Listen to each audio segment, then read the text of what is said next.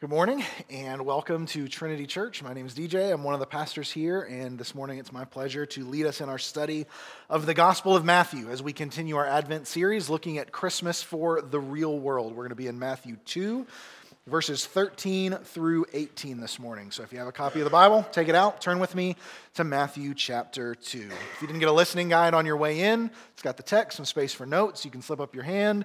Dave will make sure that you get one from the back as you arrive in Matthew 2, and as we come to the penultimate sermon in our Advent series, about to finish up the first two chapters of Matthew, which function as the Christmas narrative, if you will. Dave is going to finish up on Christmas Eve tomorrow night, but this morning we are going to be looking at the middle portion of chapter 2, verses 13 through 18, as we are now only 2 days away from what the carols and the songs tell us is the most wonderful time of the year. And the happiest season of all. Christmas is a season of immense joy.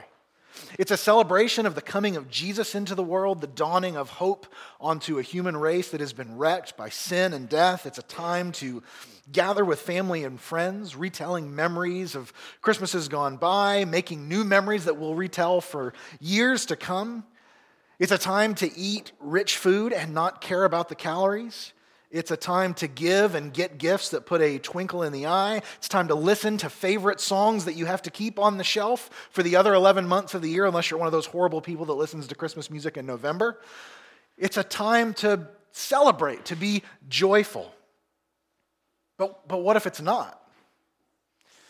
What if that's not your story at Christmas time? What if you hear it's the most wonderful time of the year and that feels distant? For many people, maybe some of you in this room, Christmas is something else other than a season of joy. It's a reminder of all those things that you used to have that are no longer there. Perhaps because of the death of a loved one. Perhaps because of hard circumstances that the past year has brought. Something is much different this December than it was last December. Perhaps because of a life in general that just has not turned out the way that you hoped, the way that you dreamed. You wonder, how did I end up here? This is not how I saw my life turning out. You know the season is supposed to be about hope, supposed to be about joy. That's what all the carols tell you. That's what all the people tell you. That's what all the smiling faces that you pass tell you, but you just don't feel it. And when you try to, the happiness that you try to put on, the happiness of those around you, feels just so plastic. Such a facade, something that could never actually be really true for you deep down. Well, I've got good news this morning if that's you. If that's you in whole, or if that's you maybe just in part. Christmas has good news for you. It is a season of deep and abiding joy.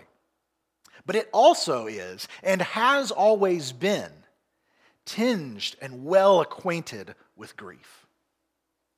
So this morning we're going to look at a piece of the Christmas story that we often just skip over. And quite frankly, a piece of the Christmas story that we'd rather skip over because it's devastating. It's filled with sadness. It's filled with loss. But it's a piece of the story that God included. And it's a piece of the story that reminds us that Jesus came into the world not just to slap a thin coat of paint over our grief and over our sorrows and over our sadness, but to dive straight down into them, to wade through them and to come out the other side, plowing a way forward for us in this life and in the life to come. So join me as we read this morning in Matthew 2, beginning in verse 13, continuing the story of Jesus' birth. Now when they had departed, and they is the wise men. When they had departed, behold, an angel of the Lord appeared to Joseph in a dream and said, "Rise, take the child and his mother, and flee to Egypt, and remain there until I tell you, for Herod is about to search for the child to destroy him."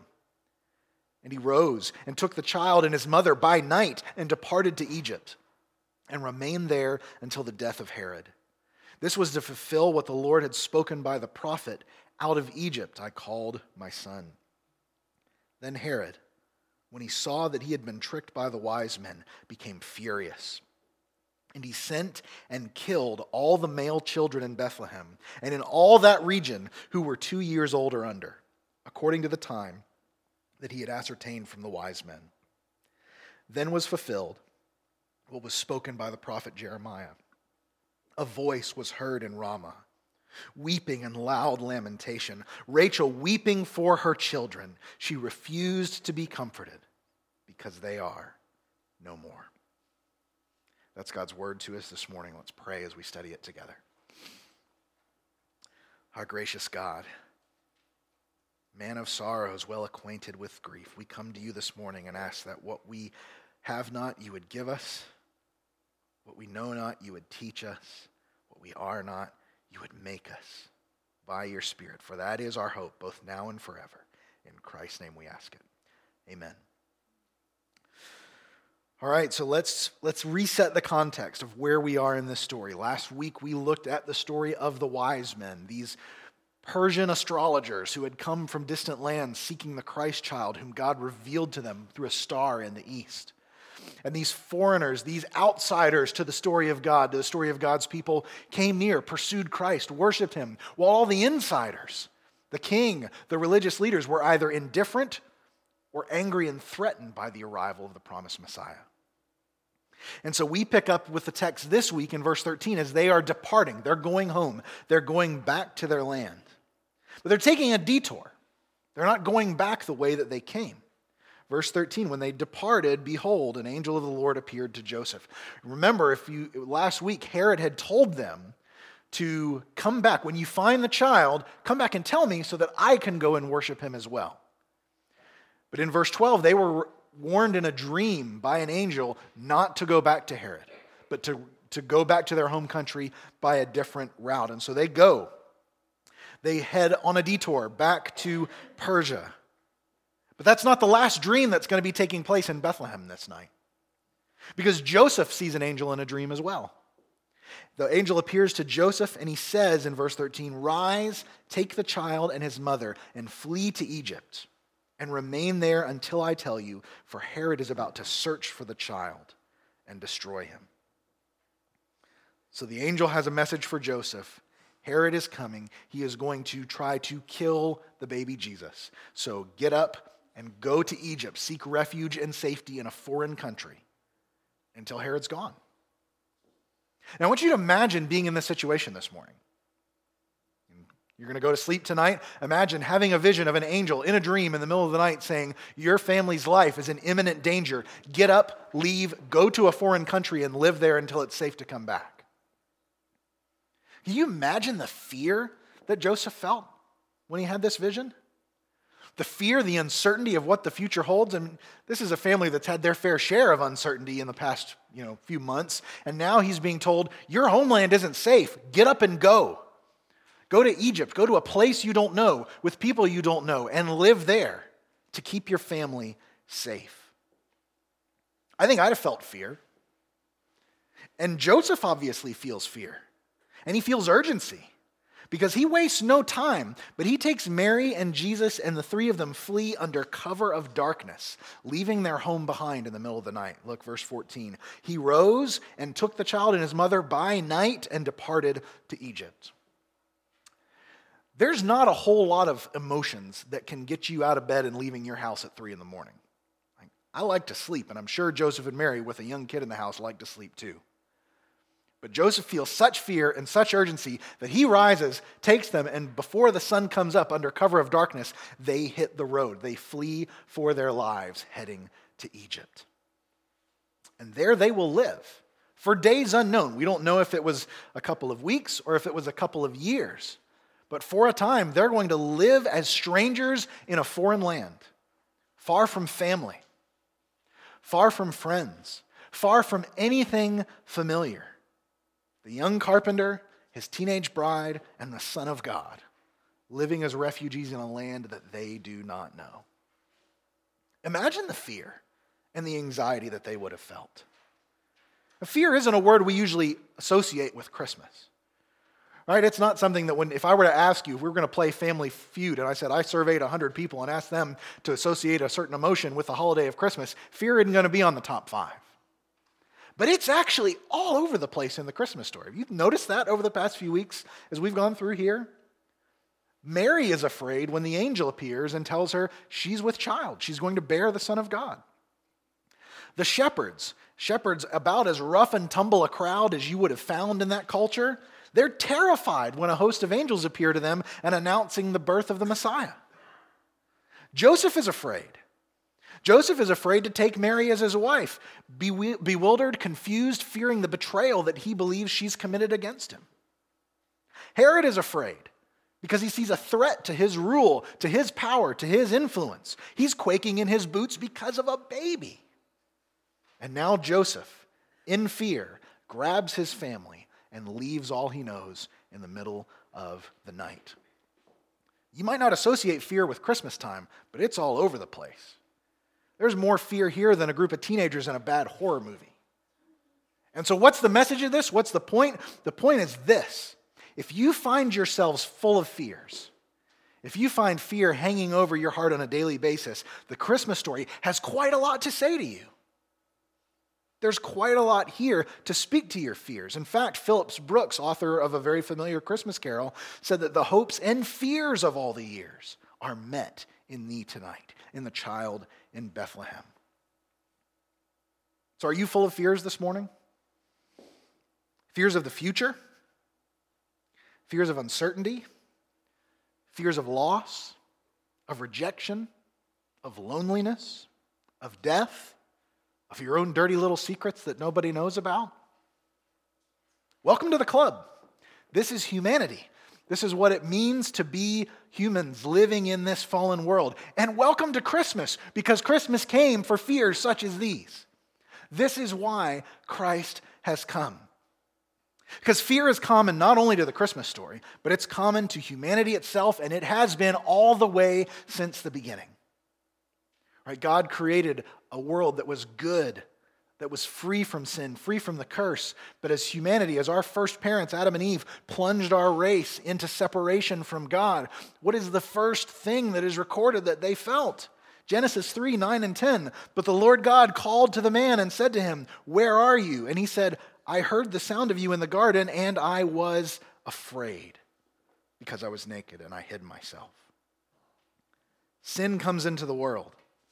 A world is plunged under a curse. It's not as it should be, and our fears spring from that. Our fears spring up and they take roots and they put down in all these different corners of our lives because we live in a world where all is not as it should be. But Christmas announces to us that we live in a world where all is not as it will be. That Christ has come to bring hope. Jesus came into the world in order to face our fears, to triumph over them, and to begin to remake the world into one where fear can no longer hold sway over us. I want you to listen to this from Hebrews chapter 2, verses 14 through 17. The author says, "Since therefore the children share in flesh and blood, he himself, being Jesus, partook of the same things, that through death he might destroy the one who has the power of death, that is, the devil, and deliver all those who through fear of death were subject to lifelong slavery. Therefore, he had to be made like his brothers in every respect, so that he might become a merciful and faithful high priest in the service of God to make propitiation for the sins of his people." What is the author saying there? He's saying that we as a people are under the fear of death. We know that our lives have an expiration date. And we're afraid of all sorts of things in this life leading up to and culminating in that final moment. And for Christ to bring hope into the world, he had to become like us. He had to suffer in death so that he could deliver us out of the fear of death, so that he could remove the fear from that final moment, knowing that we have a hope that goes beyond death. And if he can deal with that ultimate fear, surely he can deal with the smaller fears that crop up in our life on a day-to-day basis. And that's what he does by his Spirit in the life of the Christian. That we are in a process of sanctification. We tend to think of sanctification as being made more and more like Christ in terms of freedom from sin. I no longer do those things I'm not supposed to do, and more I do things that I should do. But sanctification also has an element of fear in it. That God is in process of weeding out our fears, of building up our hope in place of that in Christ. 1 John 4, 17 through 19 says, "By this love is perfected with us, so that we may have confidence for the day of judgment, because as he is, so also are we in this world. There is no fear in love, but perfect love casts out fear. For fear has to do with punishment, and whoever fears has not been perfected in love. And we love because he first loved us. So what John is saying here is Christ has come into the world, and by this, love is perfected in us, giving us confidence for the day of judgment. We are going through a process where we are being made more and more like Christ. That shows itself in our actions. That shows itself in our attitudes. That shows itself in all manner of things. But one of the things that it shows us in is Christ triumphing over fear. Not all at once, where we just repent, we come into relationship with Jesus, and now we're not afraid of anything anymore. But like every other sinful piece of our life, like every other weak part of our life, Christ triumphs over it bit by bit, moment by moment, slowly transforming and remaking us into the image of his Son. For fear has to do with punishment. Whoever fears has not been perfected in love, but he is perfecting us day by day. Fear is a part of the human condition. It's common to us. It's one of those things that we really don't like to talk about, right? We'll talk about a million other emotions before we admit we're afraid of anything. Because fear shows weakness. It shows inadequacy, and we don't like those things. But let's be real. We all have fears. We all have things that keep us up at night, that we wonder about. And that fear is part of what Jesus came into this world to cast out. So if you're fearful at Christmas, if you find yourself thinking, man, 2018 was great, but I'm really nervous about what 2019 is going to look like, Christmas has a lot to say to you. Don't think that this disqualifies you from the joys of the season. Hear the voice of the angel say to you, like it did to Mary, like it does to so many people throughout the Bible, do not be afraid. Behold, the one who was born and lived and died to deliver you from the fear of death. That is why he came. So they go to Egypt. They remain there, verse 15, until the death of Herod. This was to fulfill what the Lord had spoken by the prophet, out of Egypt I called my son. In that verse, we hear echoes that Christ went into Egypt, but we know he's coming back out. When we think of people going to Egypt and coming back, it can't help but stir to mind thoughts of the Exodus, right? Of the fear and the sadness that the Israelites felt in slavery. But how did that story end? It ended with God leading them in victorious procession out. And Christ is about to lead a victorious procession just the same. But as Joseph and his family head on a fearful flight away from home, many other families in Bethlehem would be confronted instead with a devastating sadness and grief. Christmas speaks peace to fear, but can it speak hope to sadness, to real sadness? If you're one of those people who is here this morning and you just can't get yourself up with the smiles of the season, can Christmas really say something meaningful and worthwhile to you? To the loss, the depth of loss that you felt? Well, back at Herod's palace, at some point he realizes that the wise men are not coming back. And he's infuriated. He's infuriated that he's been deceived by them, which is rather ironic because he was deceiving them in the first place, right? I'm going to go and worship the kid. And then when the trickster has a trick played on him, he loses his mind. So what does he do? Well, in verse 17, he sends out his soldiers. He sends and kills all the male children in Bethlehem and in all that region who were 2 years old and under. So what does Herod do? What's he afraid of? Remember, he's afraid of a threat to his rule. He's afraid of this promised king usurping his power, taking his authority. And so he decides, I'm taking no chances, but we're going to go brutal, scorched earth orders to make sure that no king comes out of Bethlehem.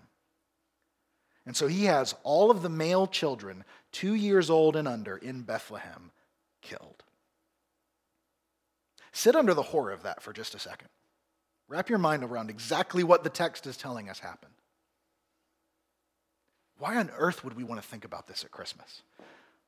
I told a friend of mine at work, she asked what I was preaching on this weekend, and I said this passage, and I kind of got that look like, oh my gosh, why would you want to talk about this? And quite frankly, myself and Pastor Dave and Pastor Tom, when he was here, we had that same thought when we looked at, how are we gonna preach this text on Sunday morning before Christmas? Why would we want to? What could we possibly take from this awful story, this awful anecdote in the midst of the wonderful Christmas story? Well, the first thing that we have to do with it is we have to believe it. We have to believe the fact that this is talking about real grief and real sorrow and real suffering that actually happened. Many skeptics today dismiss this text.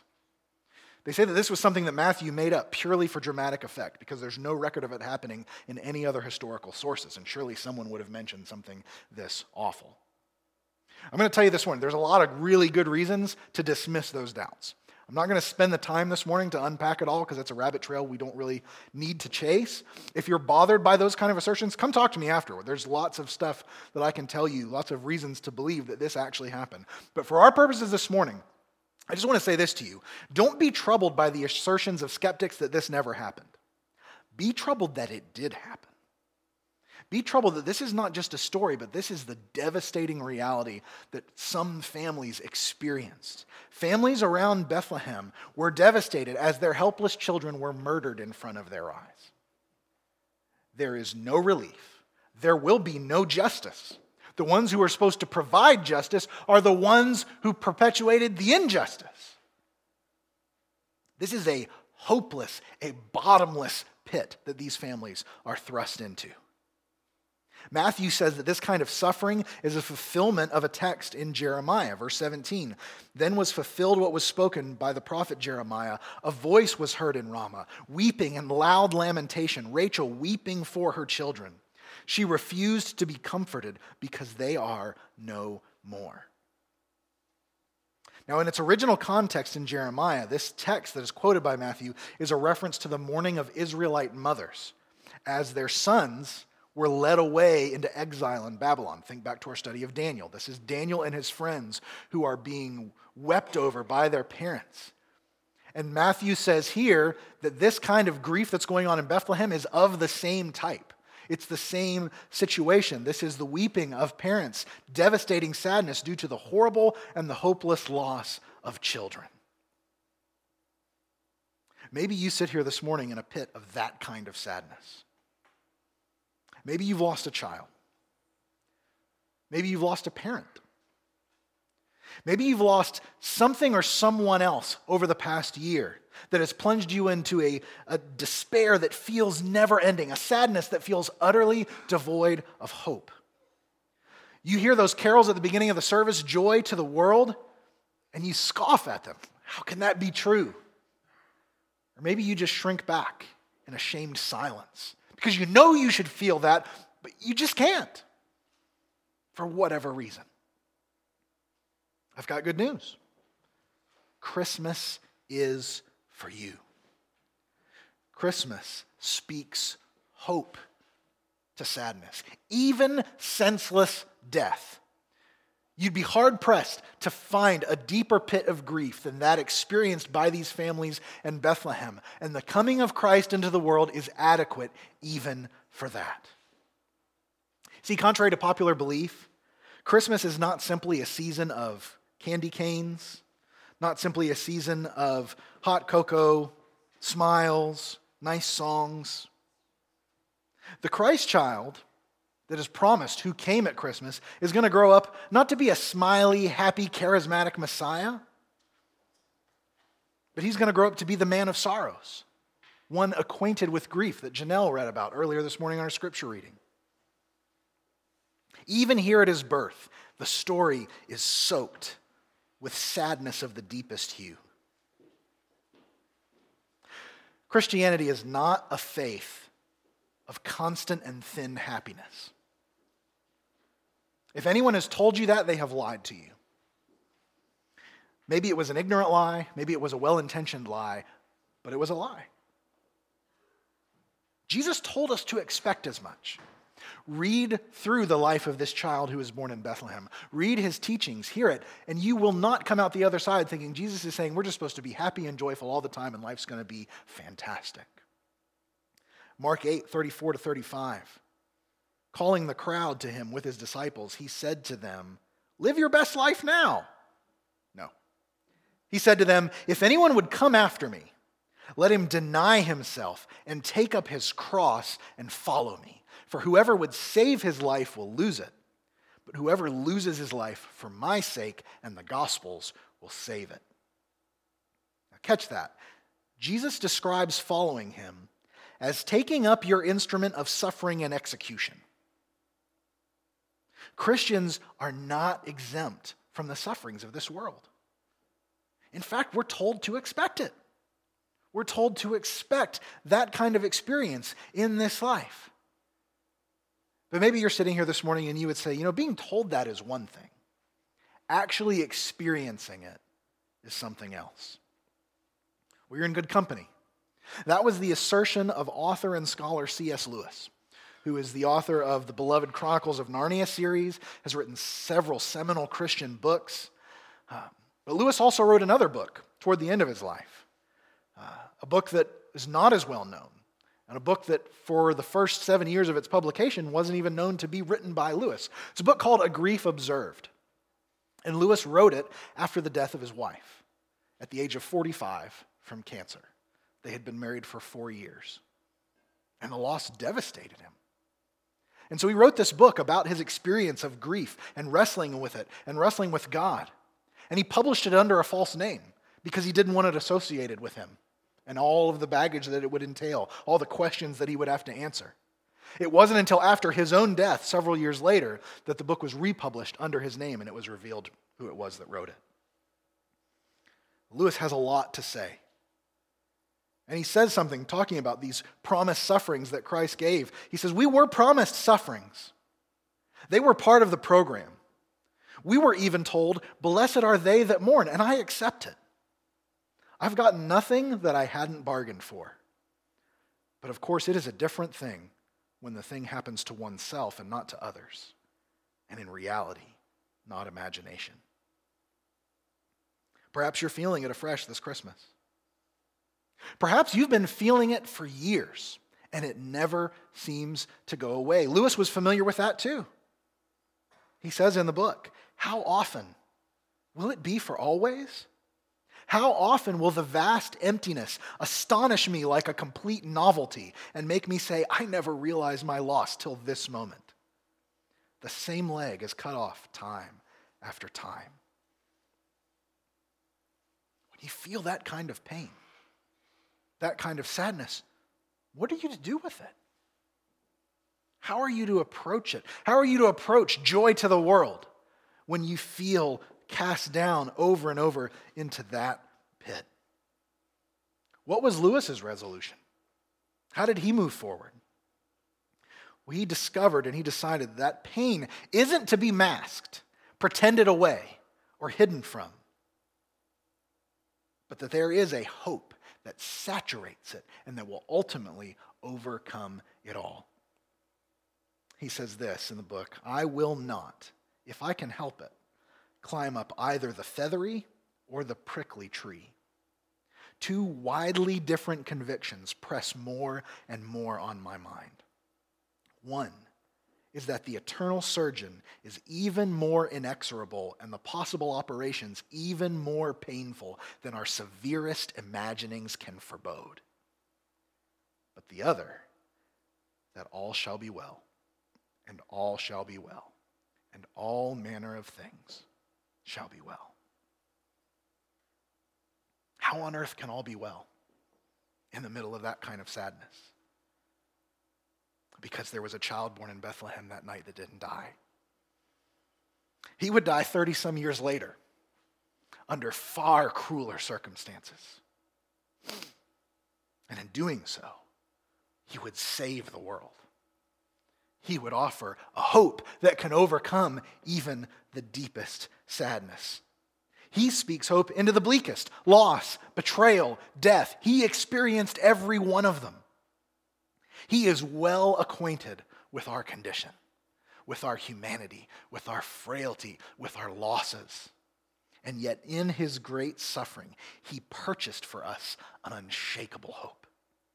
For God so loved the world that he gave his only begotten Son, that whoever believes in him shall not perish, but will have eternal life. It's so simple. This isn't advanced trigonometry when it comes to the Christian faith. This is entry-level basic truth, but it's that entry-level basic truth that changes everything, that gives hope. It's that truth right there in John 3:16 that allowed 19th century songwriter Horatio Spafford to pen these words of hope while crossing the Atlantic Ocean and passing over the spot where his daughters had all perished in a shipwreck just days before. When peace like a river attendeth my way, when sorrows like sea billows roll, whatever my lot, thou hast taught me to say, it is well with my soul. Again, how can he say that? Well, the next verse tells us, right? Though Satan should buffet, though trials should come, let this blessed assurance control, that Christ hath regarded my helpless estate and has shed his own blood for my soul. If you are here this morning and you are shrinking, sinking down in the grip of sadness, let me say to you, please hear me, Christmas is for you. It has hope for you. Not by putting on a smile, putting on a happy face, playing along with the trappings of the season, but by Jesus Christ, who gave himself for you, who regarded your helpless estate and shed his own blood for your soul, that you might have peace with God and life forever. This God, this Savior who speaks this hope for you, he doesn't do so as one detached, watching from the grandstands as you slink along down here in the mud, but he entered into your grief. He came down, sunk down into our sadness, mired himself in it, and drank the cup of damnation dry. Think back to what Janelle read for us, to that prophecy from Isaiah. For all that he experienced, he knows, he cares, and he offers hope. He offers a future. Author N.D. Wilson says, do not fear the shadowy places. You will never be the first one there. Another went ahead and down until he came out the other side. Christ came, died, and rose again to remove the ultimate sting of our sorrows and give us hope that all can be well. 1 Corinthians 15, verses 55 through 57. O death, where is your victory? O death, where is your sting? The sting of death is sin, and the power of sin is the law. But thanks be to God, who gives us the victory through our Lord Jesus Christ.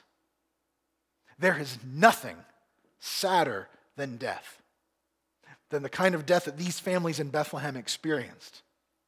What Paul's saying there in 1 Corinthians is the real sting of death, the thing that makes it a gut-wrenching sadness that can never be overcome, is sin. Because sin says that death is not just the end of this life, but it's a plunging into an eternal separation from the love and goodness of God. Christ has come and taken that sting out of death, tossed it away. And so now we do not mourn like those who have no hope. We still mourn. We don't get a ticket to escape the sadness of this world. We still mourn, but we do so differently because we know that there is a hope purchased by Christ that goes beyond all of this. That is what Christmas proclaims to us. If your hope is in this Jesus, then offer others that kind of true hope. Prepare your friends, prepare your loved ones, prepare your children for the reality of life in this world. Don't try to hide away all of the threats, all of the sorrows, but prepare them by saying that there is more than this. That is why Christ has come. Don't wallpaper over the sufferings of this life with a Hollywood smile, but offer your friends and family and loved ones a real joy, a joy that can smile through tears, not in place of them.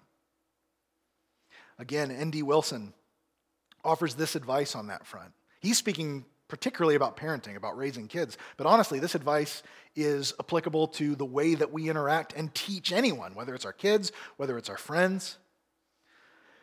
Wilson says the world is rated R and no one is checking IDs. Do not try to make it G by imagining the shadows away. Do not try to hide your children from the world forever. Do not try to pretend there is no danger. Train them. Give them sharp eyes and bellies full of laughter. Make them dangerous. Make them yeast, and when they're grown, they will pollute the shadows. That's the kind of joy that we want to have as a church.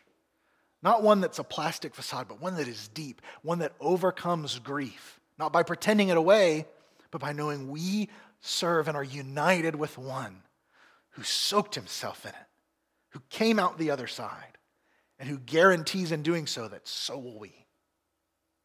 We have hope. We have a future. So have your hopes and fears found their match in the little child of Bethlehem? Or are you still living as if some hidden, unseen dread hangs out there in the shadows, ready to come and take you away, to destroy your happiness?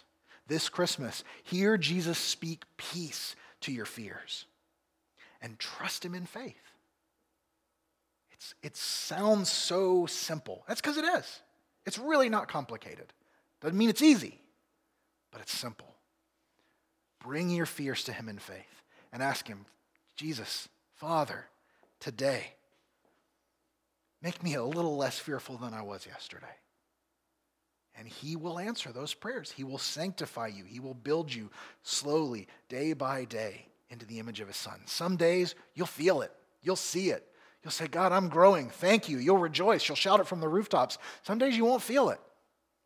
Some days it'll feel like you made just the tiniest bit of progress, or no progress at all, or maybe take a step backward. He's not done. He is faithful. He who began a good work in you will bring it to completion at the day of Christ Jesus. That includes your fears. That includes your griefs. That includes your sin and your sorrows. That includes everything. Do you carry around sorrow and grief that seems to be an impossible burden? Maybe it seems like a boulder crushing the very life out of you. You don't feel like you can function most days. Maybe you've become pretty good at hiding the boulder in a backpack and walking upright and holding yourself up, and it's not until you get away from everybody at the end of the day that you collapse into a heap in your room. But if you are carrying around sorrow, no matter how good you've gotten at making it work, see through your tears the child from Bethlehem, who bore the weight of the world on his shoulders in order to deliver you from the sting of even sin and death. This Christmas, hear Jesus speak hope to you in the midst of your sadness, and trust him in faith. In faith. Weak, trembling, quivering faith, if that's all you've got. It's enough, because he's enough. If you don't know this Jesus, then may you find your hopes and fears, your grief and sorrows met in him this year for the first time ever. If you need to talk about, how do I do that? You say having faith is simple. Help me understand. I would love to.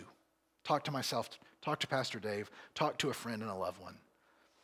And let's discuss what it means to follow this Christ.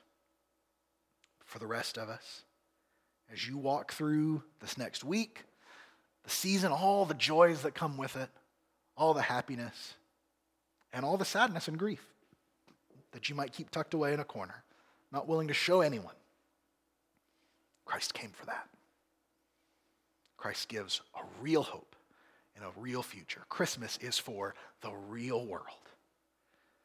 And this year, I hope and pray that when you sing joy to the world, when you go through all those trappings, you'll do it differently.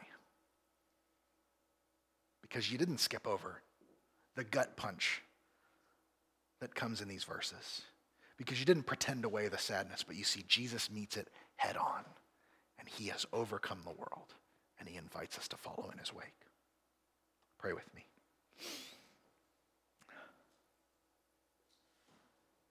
Father God, thank you.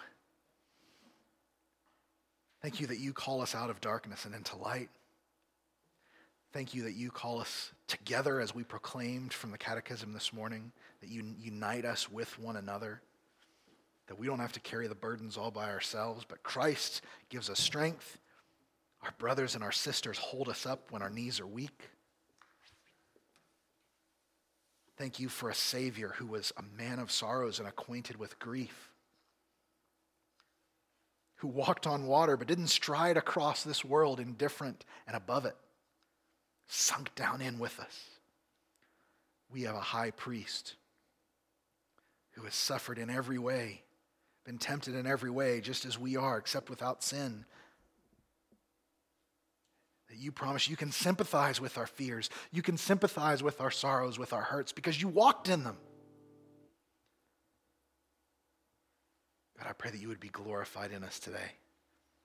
That where we fear, where we feel grief, that you would help us to bring those feelings, those fears, those sorrows in faith to Jesus Christ, trusting that he is enough, that he gives hope, that he will one day wipe every tear from our eyes. God, may we rest in that this morning. May we glory in that this morning. May you invite someone who does not know that into that great joy this morning by faith in Christ. And Father, I pray for us as a church that you would make us dangerous, that you would make us yeast, send us out to pollute the shadows, send us into this world with a message of hope that is real, with a message of peace that is real, proclaiming a Savior who is real. Because we know so many people